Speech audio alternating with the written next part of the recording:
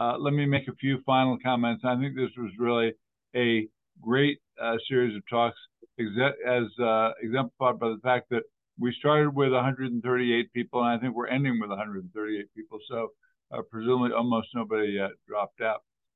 Just a couple of issues. One is instructions for completing your evaluation and your post-test knowledge assessment should be emailed to you by 5 o'clock Pacific time.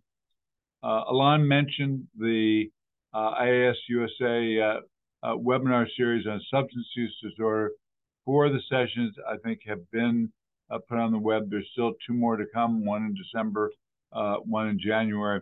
And again, we're clearly eager, or many people are eager, that all HIV providers should get engaged in treating patients with substance use disorders. I think this is a great series for you to consider. Although this particular session we did today, the DC course, was all virtual, there are going to be 2 courses. They're live, one in New York in March.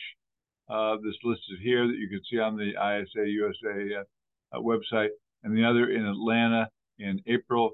So keep those in mind, and those have great speakers also. So again, the ISUSA staff and Donna Jacobs and others do a great job of putting these together. I think we had really insightful and informative speakers today.